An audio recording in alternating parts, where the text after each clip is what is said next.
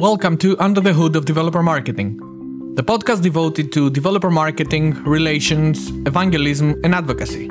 I'm Stathis Georgakopoulos, and I'm your host. In each episode, I welcome a guest from the developer marketing world. We talk about best practices, challenges, lessons learned, and share insights, data, and experiences to help you boost your DevRel game, talk to, and engage with developers. This podcast is brought to you by SlashData, the leading analyst of the developer economy, and DevRelX.com, a hub devoted to providing resources for developer marketing professionals, including developer ecosystem trends, news and job openings, webinars, a book, and a bi-weekly digest you can subscribe to. Access them all at DevRelX.com. Hello and welcome to our new episode, part of our Master Tips series. In the Master Tips series, we share with you tips and best practices from the industry leader panel discussions we put together for the Future Developer Summit. DevRel the next day, developer-led business growth. This is the theme of today's episode, featuring Tyler Jewell, Managing Director at Dell Technologies Capital, Kimberly Archer, Head of Global Marketing, Augmented Reality and Camera at Snap Inc., Patrick Chanezon, GM Cloud Developer Advocacy at Microsoft, Emilio Salvador, PM Cloud Developer Advocacy at Google, and hosted by Andreas Constantinou, who is the founder and CEO of SlashData. More panel discussion and trends presentations rich with data from this episode and the previous ones are available at futuredeveloper.io, along with more information on the upcoming events. Now, I think we are ready and just on time to introduce today's industry panels. So if you can click the video thingy so we can start seeing our panelists on screen. We have Kimberly, Tyler, Patrick, and Emilio. Welcome, everyone. If I can just do quick introductions, and I'll ask you to introduce yourselves as well. So we have Tyler Jewell, Managing Director of Dell Technologies Capital. We have Kimberly Archer, Head of Global Marketing, AR, and Camera at Snap. We have Patrick Chanezon, if I'm pronouncing correctly your surname, Patrick, GM Cloud Developer Advocacy at Microsoft, and Emilio Salvador, again, I'm hoping I'm pronouncing it correctly, Cloud Developer Advocacy at Google. I'll be the host for this session, and I'm going to ask each of the panelists. I don't know if we're missing Kimberly. I don't see her on screen yet. I'll start with three gentlemen, and I'll ask you to just spend a few seconds introducing yourselves and a fun fact about you, whatever you like. That's a fun fact about you. Let's start with the order I'm seeing people on the screen, which is Patrick and then Tyler. Hey, good morning, everyone. Hi, Andreas. So I'm Patrick Chanezon. I'm GM, General Manager of the Cloud Advocacy team at Microsoft. I spent 15 years in my career building platforms. And then the last 15 years were spent doing DevRel at different companies. I helped start the team at Google. Then I moved to do that at VMware, done that at Microsoft and at Docker. And I've been back at Microsoft for the past 2 years. Yeah, so that's me. Fun fact about me, if you knew me better, you'd know that I nearly stopped my engineering studies when I was in college to go write poetry or study sociology. Luckily for the world that avoided a lot of bad poetry, I went back to software engineering and been having fun with that for the past 30 years. That was a narrow call. Thank you, Patrick. Tyler? Hi, good morning and afternoon, everybody. I'm Tyler. I'm a Managing Director at Dell Technologies Capital, which is the independently run venture capital arm of Dell. I spent 25 years as a product operator. I did product at Oracle, Quest, BEA, Red Hat, and MySQL. And I also was a CEO of 3 different startups. 2 of them were acquired. One of them was acquired by Red Hat. It was a cloud IDE. And another one was WSO2. All of those startups and all my product roles were in and around developer-related businesses.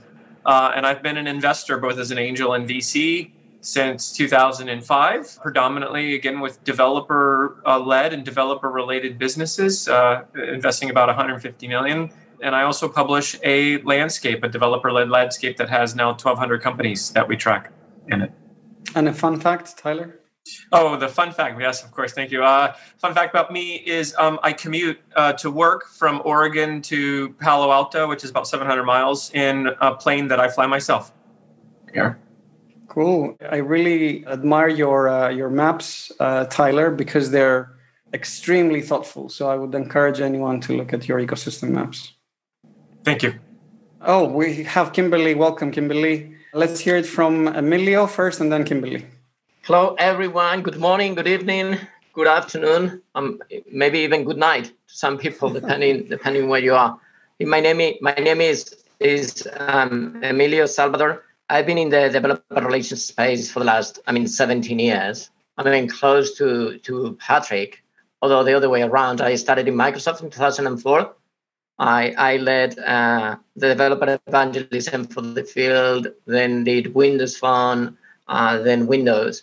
And from there, I moved to AWS to head the serverless team. And in the last couple of years, I've been at Google, and I ran strategy for the developer relations team at Google Cloud. So one fun fact about me, to be honest, I don't have that many. I don't fly a plane, sadly, but I think I can do something not so many people can do. I can sleep at will.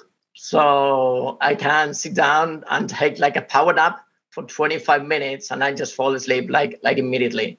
And that helps me, carry through the day, which is useful. That is a superpower. Yeah. Thank you, Emilio. Kimberly? Hi, I'm Kimberly Archer. I lead global marketing for AR and camera at Snap, and I've been working with developers for about 6 years now, starting at Samsung, where we launched AR VR and tried to build an ecosystem for virtual reality. And then I moved over to Facebook. And while at Facebook, I led developer marketing for AR and VR and really kind of helped to frame and stand up the Snap, the Spark AR ecosystem there. And then I moved over to Snap, where I'm more so focused on now building out a creator and developer ecosystem for Snap. And my fun fact, I guess, would be that for this year, my silver lining was I was able to work from the Virgin Islands for the entire year so far. And, I was born and raised here, and I was able to spend time with my family as a silver lining from the work from home shift. So. Super. Leading the remote working wave. Yes. Thank you, everyone, for the intros. We are talking together about developer-led growth. It means a lot of things to a lot of people. And we had this prep discussion a few weeks ago on what does it mean for our panelists? So I have a few questions I want to ask you first. And we have some questions already submitted on Slido, but I'll go through these in a bit. The Slido link is here if you want to fire your own questions at the panelists. Now, one thing we touched on is what are the new audiences? And developers used to mean very, very specific things. Maybe in the early days, it used to be code monkeys and they used to be architects. And now it's becoming creators and it's becoming no code people and citizen developers and all of these things. And we're running out of words in the dictionary. I want to ask some of you here and who have a very, I think, a rather clear view on what are some of these audiences. So Kimberly, you are seeing a lot of creators, I'm sure, because AR, VR has a very particular demographic. So what are you seeing? So for me, what I'm seeing is the creator and the developer are one and the same for AR. So we have people with artistic and design background that's coming in. And because the tools are no code or low code, they're able to leverage their design skills, leveraging tools that have already been built using machine learning or some of the other more advanced technology that developers have historically been responsible for putting together. So it's a yin and a yang type ecosystem. We can't really do the spatial computing and such without the developer, the core developer audience that we've had in the past, but we also, it's very design heavy in terms of these experiences that we're putting forth. So we also are attracting a lot of design and creators. We're also seeing a lot of younger folks because the education barrier is relatively low because they can be self-taught. So the trend is to really go to YouTube, find a video, speak to creators, and really peer-to-peer learning is strong. So it's actually, I anticipate a huge growth within the developer creator community, especially for emerging technologies, given the barrier is lower. The other type of developer we discussed last time was citizen developer, which I wanted to hear from Patrick. Like, I hadn't heard the name before you brought it up, Patrick, and I wanted to hear like how you define it. Is it like different to the creators that Kimberly mentioned? What apps are they building? Yeah, so citizen developers, actually, it's not a term from me or from Microsoft. It's a term from Gartner, I think. So you'll find some literature about that on the Gartner website. But essentially, it's developers, or it's actually low-code platform users. There's been lots of low-code platforms created in the past few years who are working in the business and need or want to automate some functions of their business. And for that, they're leveraging low-code platforms. So that's one of the trends that we identified at Microsoft in the past few years. We have a platform for that called Power Platform. And one of the things that my team has been involved in is to work on that notion that's also from Gartner of a fusion team.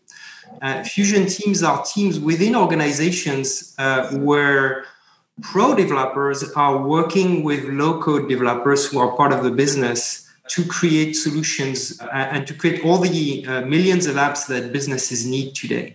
And there's a restricted set of pro developers in the world, while the number of people who can use low-code platforms to achieve their business goals is enormous. And here we're talking about a growth of a factor of 10.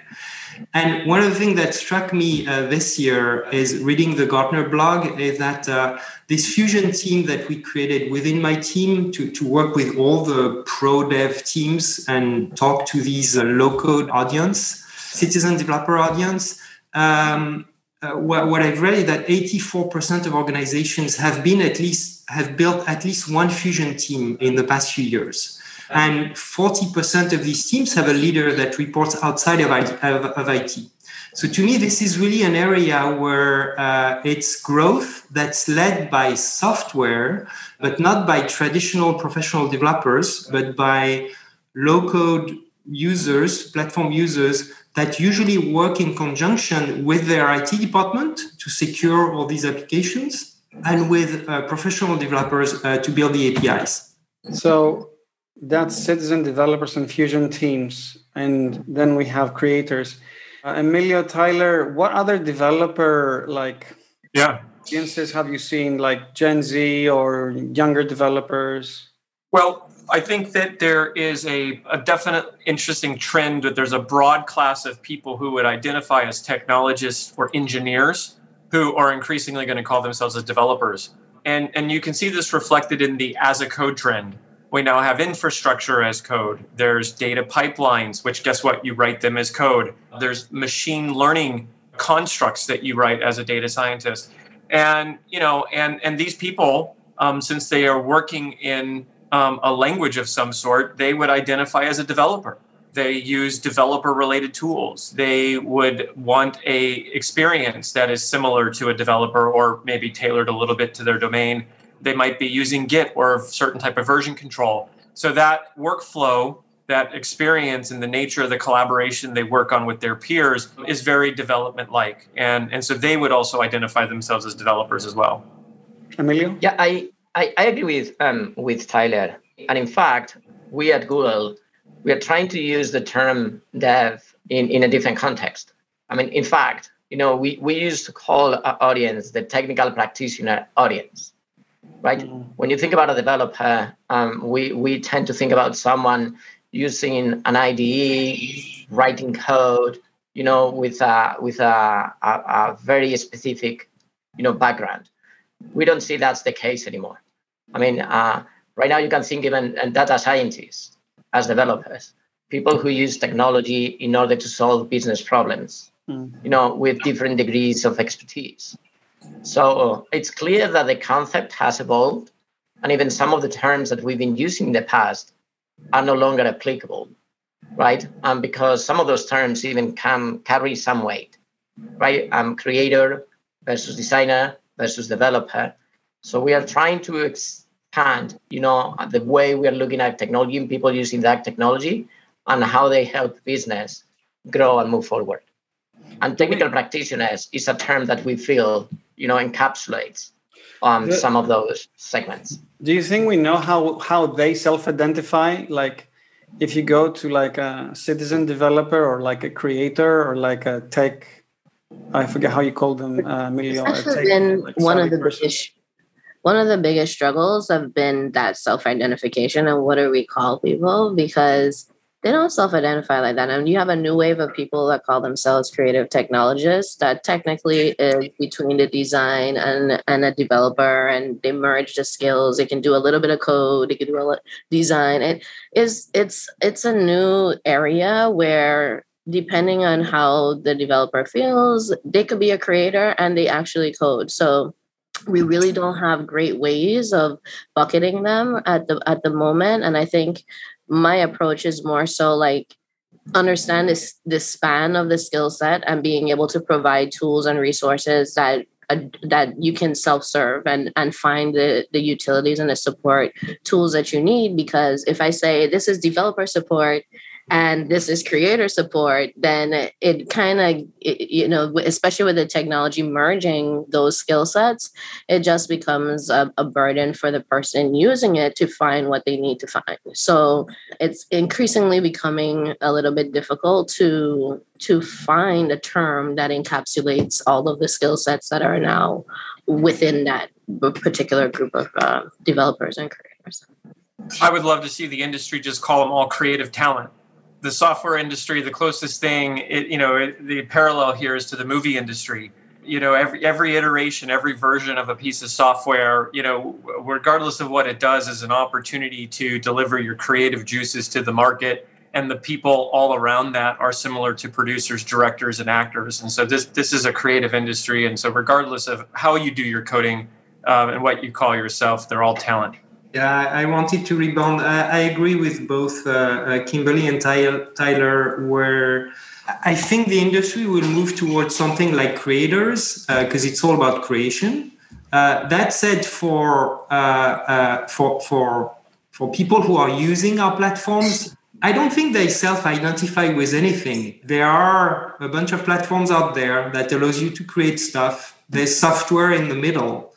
And you don't necessarily need to have a label assigned to you in order to go leverage them. And I'll give you an example. When we're building our demos and our content, we build them around like specific industry verticals that people may be part of to show them how they can leverage our platforms to solve problems, for example, in manufacturing or in healthcare. And we don't care whether nobody's going to search for citizen developers or Fusion team online to end up on your documentation. They're going to look for how do I automate my manufacturing process, or how do I automate my healthcare process. So I think thinking that way in terms of search terms and what people are going to look for is really the best way to think about it. These labels that we talked about are really categories that we're using as practitioners that are helping people leverage that technology to find or to determine how to better serve them.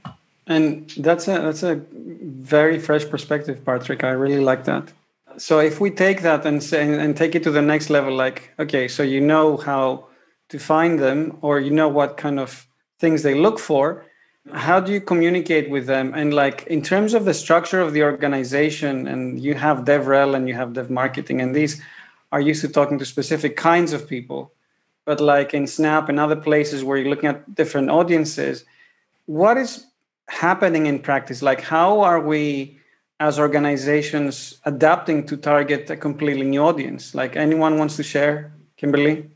Yeah, and I think it's, for Snap, they're 10 years old. We're 10 years old as a business, and we're moving from being an application to a platform. So whereas the company has always been camera first, and we started with communication through the camera, and hence the reason we have a Snapchat, being the primary application, but taking the camera and evolving that into a platform now and using AR as the primary mechanism for that, we are now seeing the audience that was consuming being the audience that's creating. So now you have to kind of put a slant on what we were addressing the consumers, and they were already creating because you're using camera and you're doing videos and you're creating content technically when you come into Snapchat. So we're taking that type of creativity and we're evolving it with a skill set and being able to provide documentation that helps people to transfer that, whatever they're thinking in their mind, and actually creating that into an experience that they can share with their community. So they're actually one and the same. The creator and the consumer tends to be relatively close in terms of how you're communicating, because you're already addressing a creative audience from your consumer side. So the marketing that I put out is a little bit more skewed towards a Gen Z type audience, because we technically over-index on a Gen Z audience. Is about 90% plus of the US and UK audience that we have that has Snapchat. So being that you have over 500 million people on a monthly basis using the application, these are the people that technically are more inclined to create for the same community of people. So we're seeing that. And the trends from Gen Z, it's a very interesting generation, because they're the first digital generation. They're the first ones that came in and this technology was here. Now, me as a millennial, saw it evolved in my lifetime, but to come into it and be born into it, they're already inclined to do a lot of the technical the technical back end. They're exposed to it from the beginning. So they're very smart and quick to learn. And all we need to do is provide them with the resources to do that. And they're very much like teach myself and go forth. So we've had people that were 16 years old come in, never did machine learning before, looked at documentation, and is now, consulting our engineers on what they think we should be doing in machine learning. And I mean, like, to see that type of passion for wanting to, learn themselves, but also to share their learnings with others is really a great place to be, where we're seeing communities that are basically teaching each other how to use this technology. And so I find it very fascinating, and just be able to create a space for them to interact, and then also creating the documentation in a way that they are preferred, which is more so video than it is, text. I would add something to that, based on my experience, going back to the idea of like having labels and trying to identify, different segments. What I've seen happening a lot is that we are just trying to create walls that don't exist, right? I mean, I've seen that from the early 2000s, where we used to have like developers, IT pros, and things along those lines. And those walls don't exist anymore. It's like we just see people trying to solve business problems using technology. So I think it is less so about who you are and more about what you're trying to do. I want to add, Kim, I just love that you're doing tech and appealing to developers at a company that has an age demographic, and so you look at how to partition the audience through a demographic lens, which is just so unusual. I think most of us, probably Emilio, Patrick, and I come from a B2B and tech world, and so demographics generally don't apply nearly as well, but we tend to look at things with different kinds of lenses, and there has been a big shift, in how to look at developers or engage with them, and that shift is still going on. And I call it the shift from MQLs, marketing qualified lead conversion funnels, to the PQL, the product qualified lead, conversion funnel.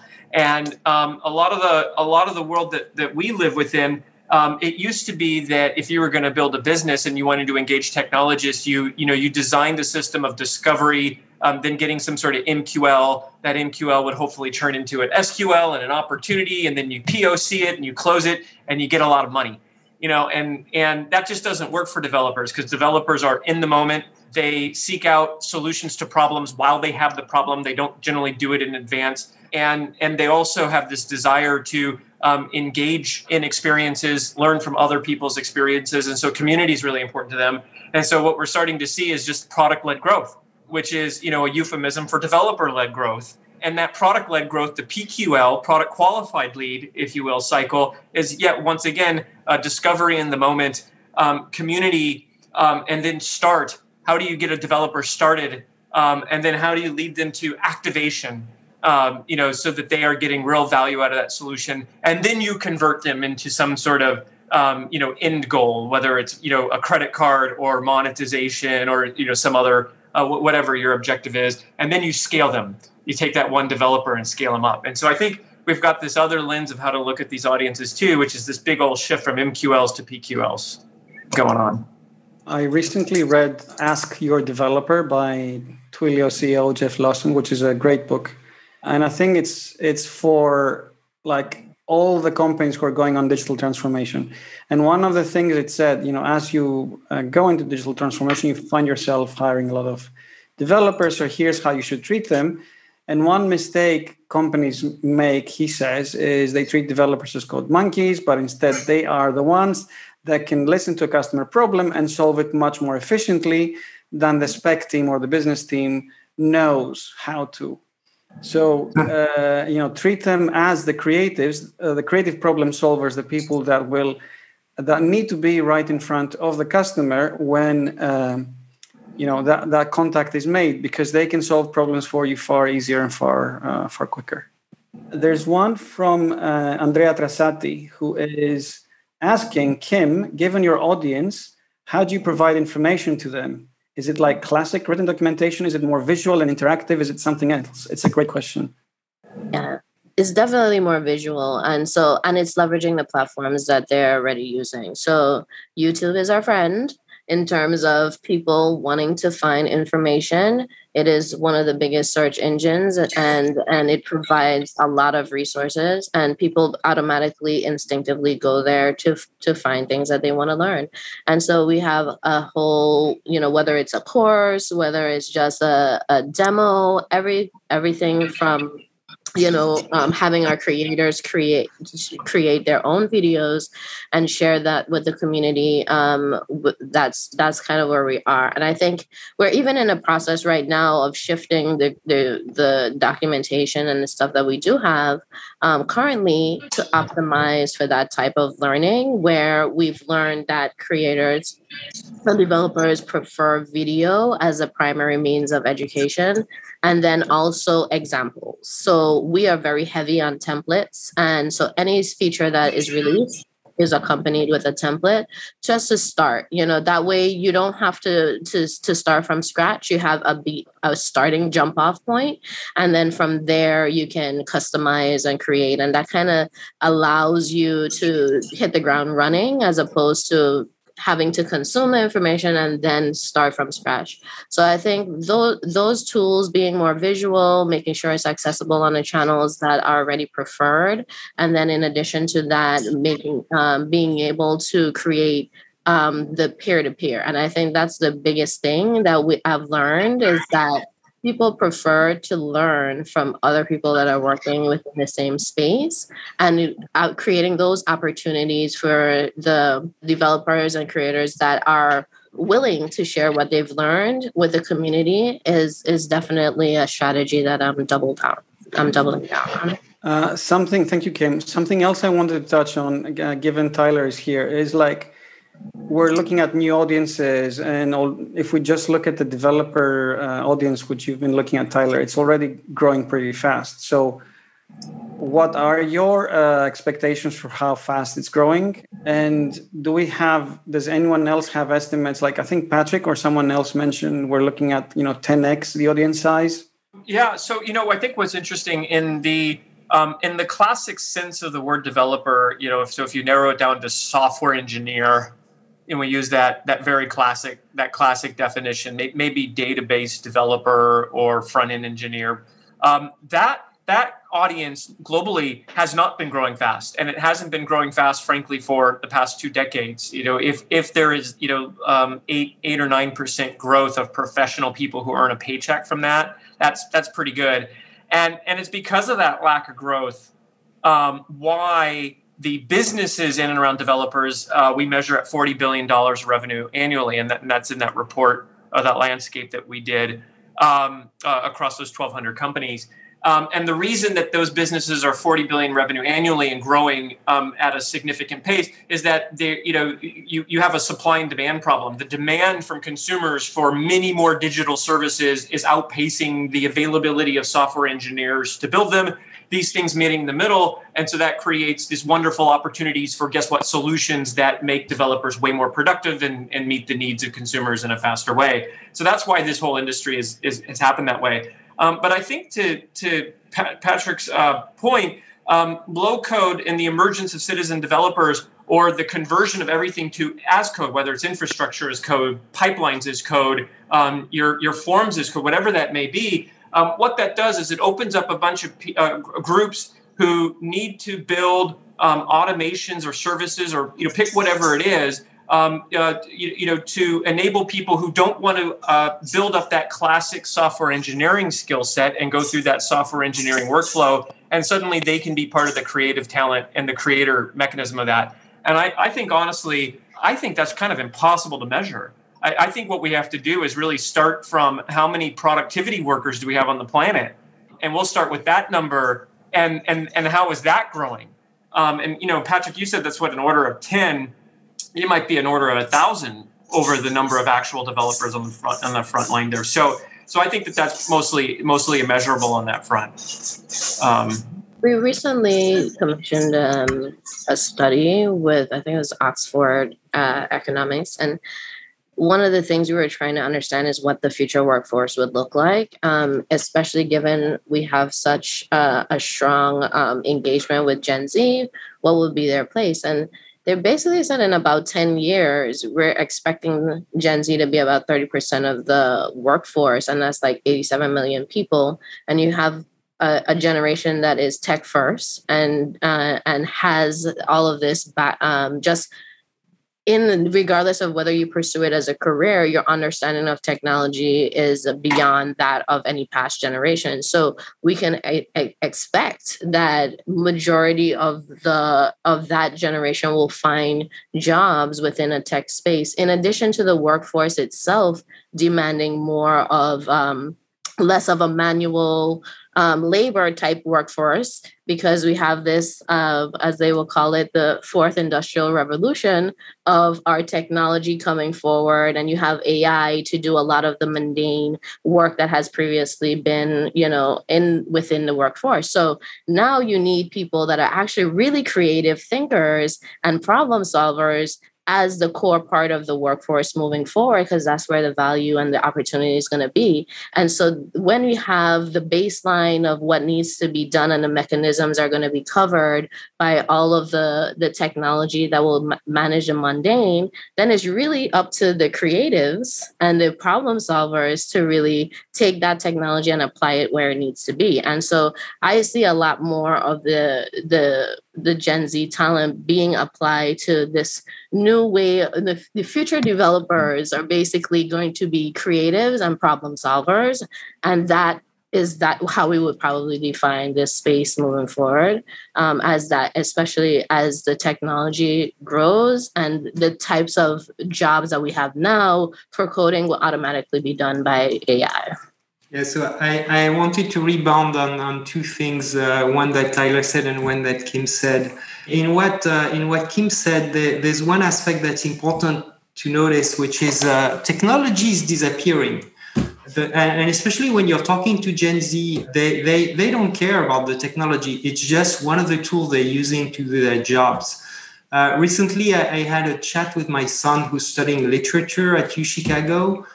He's using Python to do machine learning to analyze large volumes of text.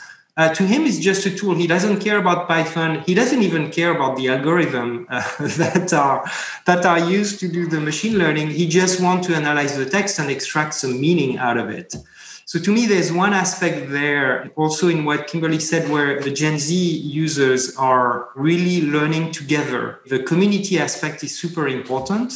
So at Microsoft, we formalize that with something called the Student Ambassador Program, where we have our YouTube videos and our online demos that you can do by yourselves on Microsoft Learn with sandboxes, and you can code in there.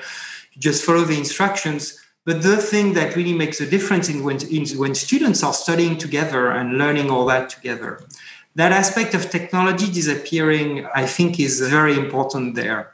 And so going where developers are with the modes of learning that they have is, I think, important. Now, to what Tyler had said about the factor being thousands, I agree with you, Tyler. I think we're in the tens of millions of professional developers today. Personally, I like to set some workable goals for myself and my team. So we're going after the 10x for the next 5 years. Then we'll talk about the next 10x. That's smart, but Patrick. essentially, we're talking about going from the crowd that's using Visual Studio Code today to the set of people who are using Microsoft Office. That's kind of the size of the jump that we're trying to make, and enable all of them to be productive and solve their business problems.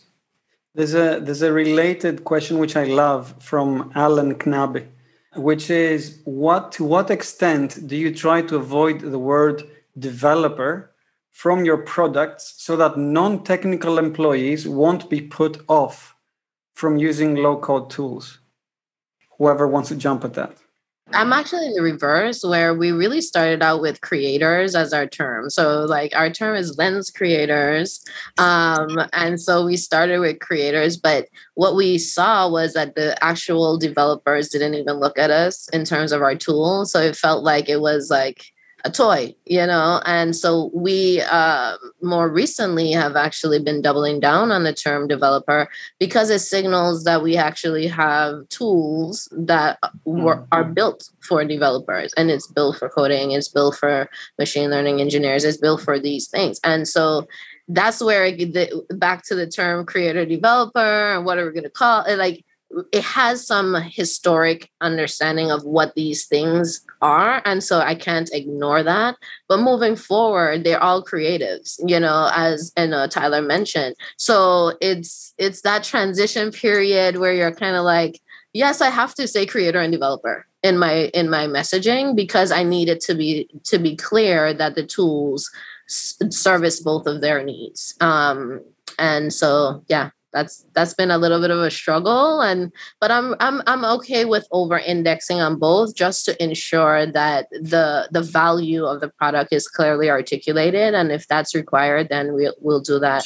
I think as people get more engaged, we'll drop that and probably end up with just creatives and talent. There's a wonderful dynamic out there, which is, if you are on the marketing side, which most of the people on this call are, their job is to bring people in and keep them engaged. And so creator, innovator, disruptor are these powerful terms, talent, that get people to come in. And I think developers increasingly associated with that. And if this group is successful, we're going to start to experience the flip side of that, which is, are you going to be an operator, an owner, and maintainer? And one of the dirty little secrets about the low-code space, as amazing as it is for the citizen developer, is that maintenance of the things that you create is not automatic. Someone has to maintain it. As anybody who has been around from the 90s and opened up an old Excel spreadsheet with 1,000 macros and circular links that needs to make a modification will tell you, not so straightforward. And so if we're successful with the innovators and the creators and the talent, we're also going to need a generation of people who are owners, maintainers, and healers as well for all these things that are built.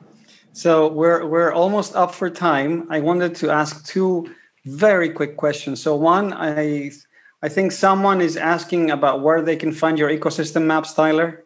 Yeah, you can just look up Tyler Jewell Substack, or just look up developer-led landscape on that. Thank you. Yeah.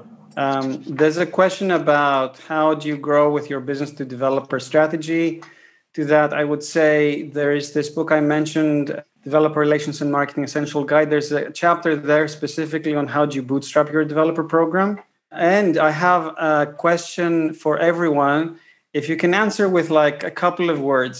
So how would you call developers in 5 years from now? What words would you use? Just thinking out loud. Basically, they're creatives that solve problems and introduce new. I think really what we're seeing is the culture is shifting in a way where really the creators are pulling the culture with them. So, I would say they're culture shifters. They're definitely creative problem solvers. And that's, those would be the terms I would use. I'll go with transformation leader, transformative leaders. Cool. I think I'm with Patrick, although I don't see the term developer going away anytime soon, right? I mean, I think that the term carries weight, and I think that we need to be able to expand, the term, but it's not going away, anytime soon. Indeed. Well, that was a lovely discussion, and I wish we had more time for it. We have a short break, and we were going to have a 5-minute break, but instead it's a 3-minute break. So let's thank you, everyone. Thanks. Very nice to have you here. And we'll reconvene in 3 minutes with the next session. Bye for now. Thank you, everyone. Thank you, everyone. And for our listeners, thank you for listening to Under the Hood of Developer Marketing, the podcast devoted to developer marketing and relations. You can listen to all episodes, find free resources, and the latest news at devralx.com. You can also subscribe to our bite-sized bi-weekly digest or follow us on Twitter at /DataHQ.